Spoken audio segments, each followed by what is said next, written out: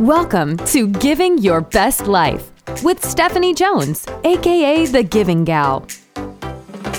Former police officer, private investigator, professional organizer who pivoted to the corporate world and then through giving 522 gifts became an author and inspirational speaker. Need a little positivity and inspiration in your life?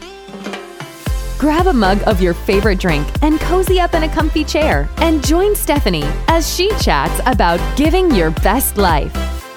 In each episode, she shares intentional ways to give to yourself and others, how gratitude can lead to a healthier, happier, more content life, and tips to accomplish your goals. Let's jump into Giving Your Best Life.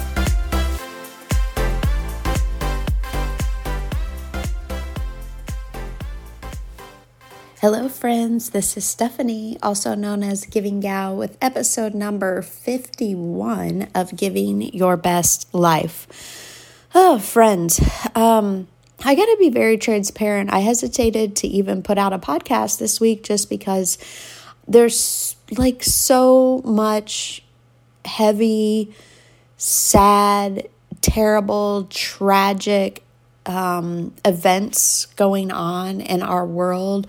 Speaking specifically to what's going on in Afghanistan. And I just thought, what's the point?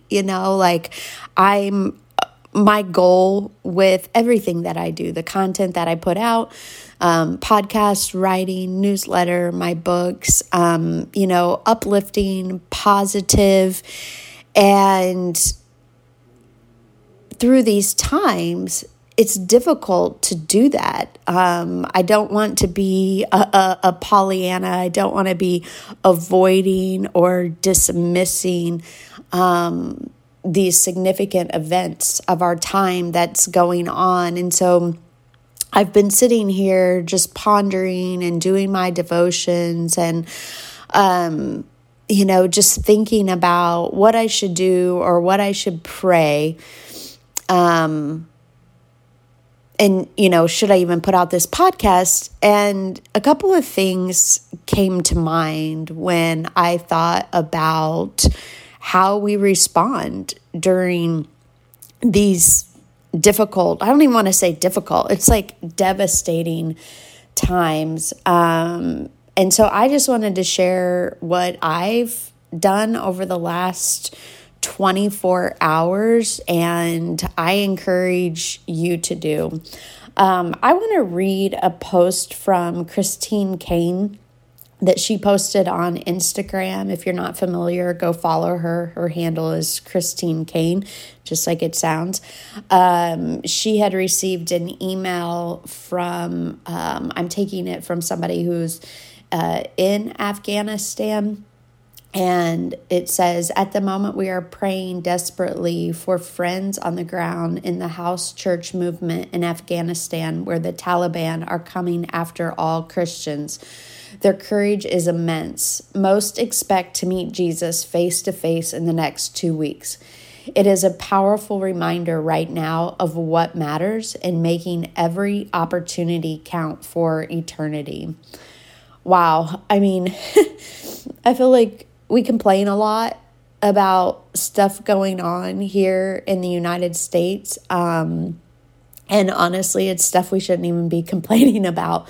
We still have a lot of freedoms here, and the things that we argue and bicker about, honestly, they don't mean anything compared to what people in Afghanistan, North Korea, China, those types of countries, what especially women are going through, and the oppression and the dangers. And so with that said, one thing that she just challenged is to find credible organizations if you want to get involved financially or really understand what's going on the ground.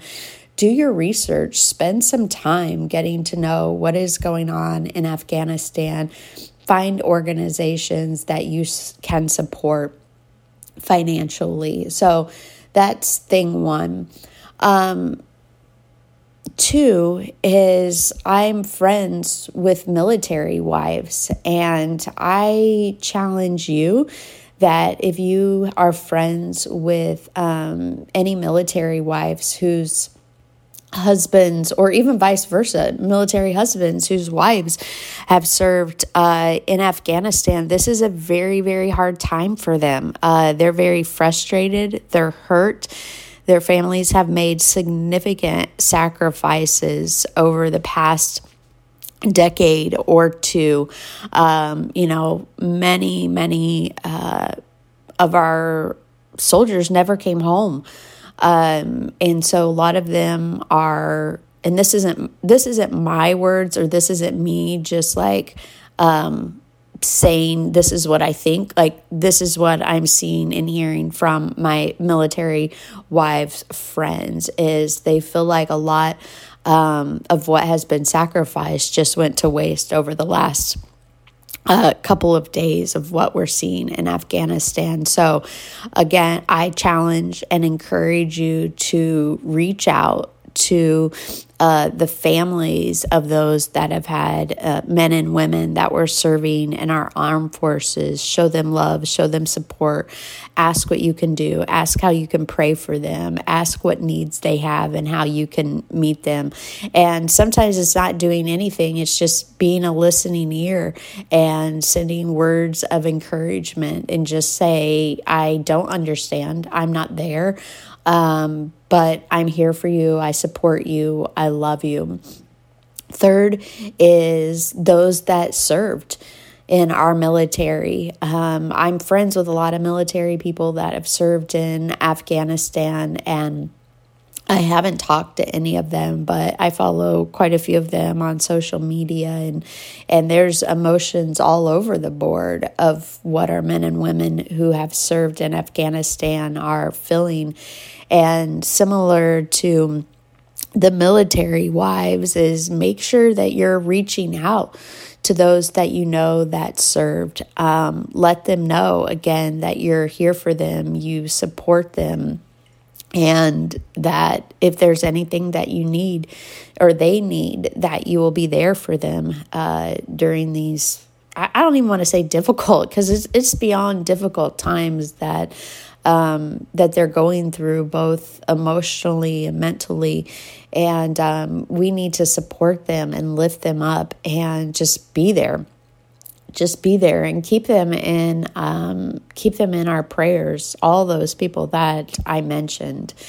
I don't want to keep rambling on, but I think I do want to end and say we have a lot of like infighting and a lot going on in this country, where I think at the end of the day, when we see travesties like what's going on in Afghanistan happening, we need to sit back and we need to evaluate our priorities. We need to really realize the freedoms that we do have in this country and be grateful.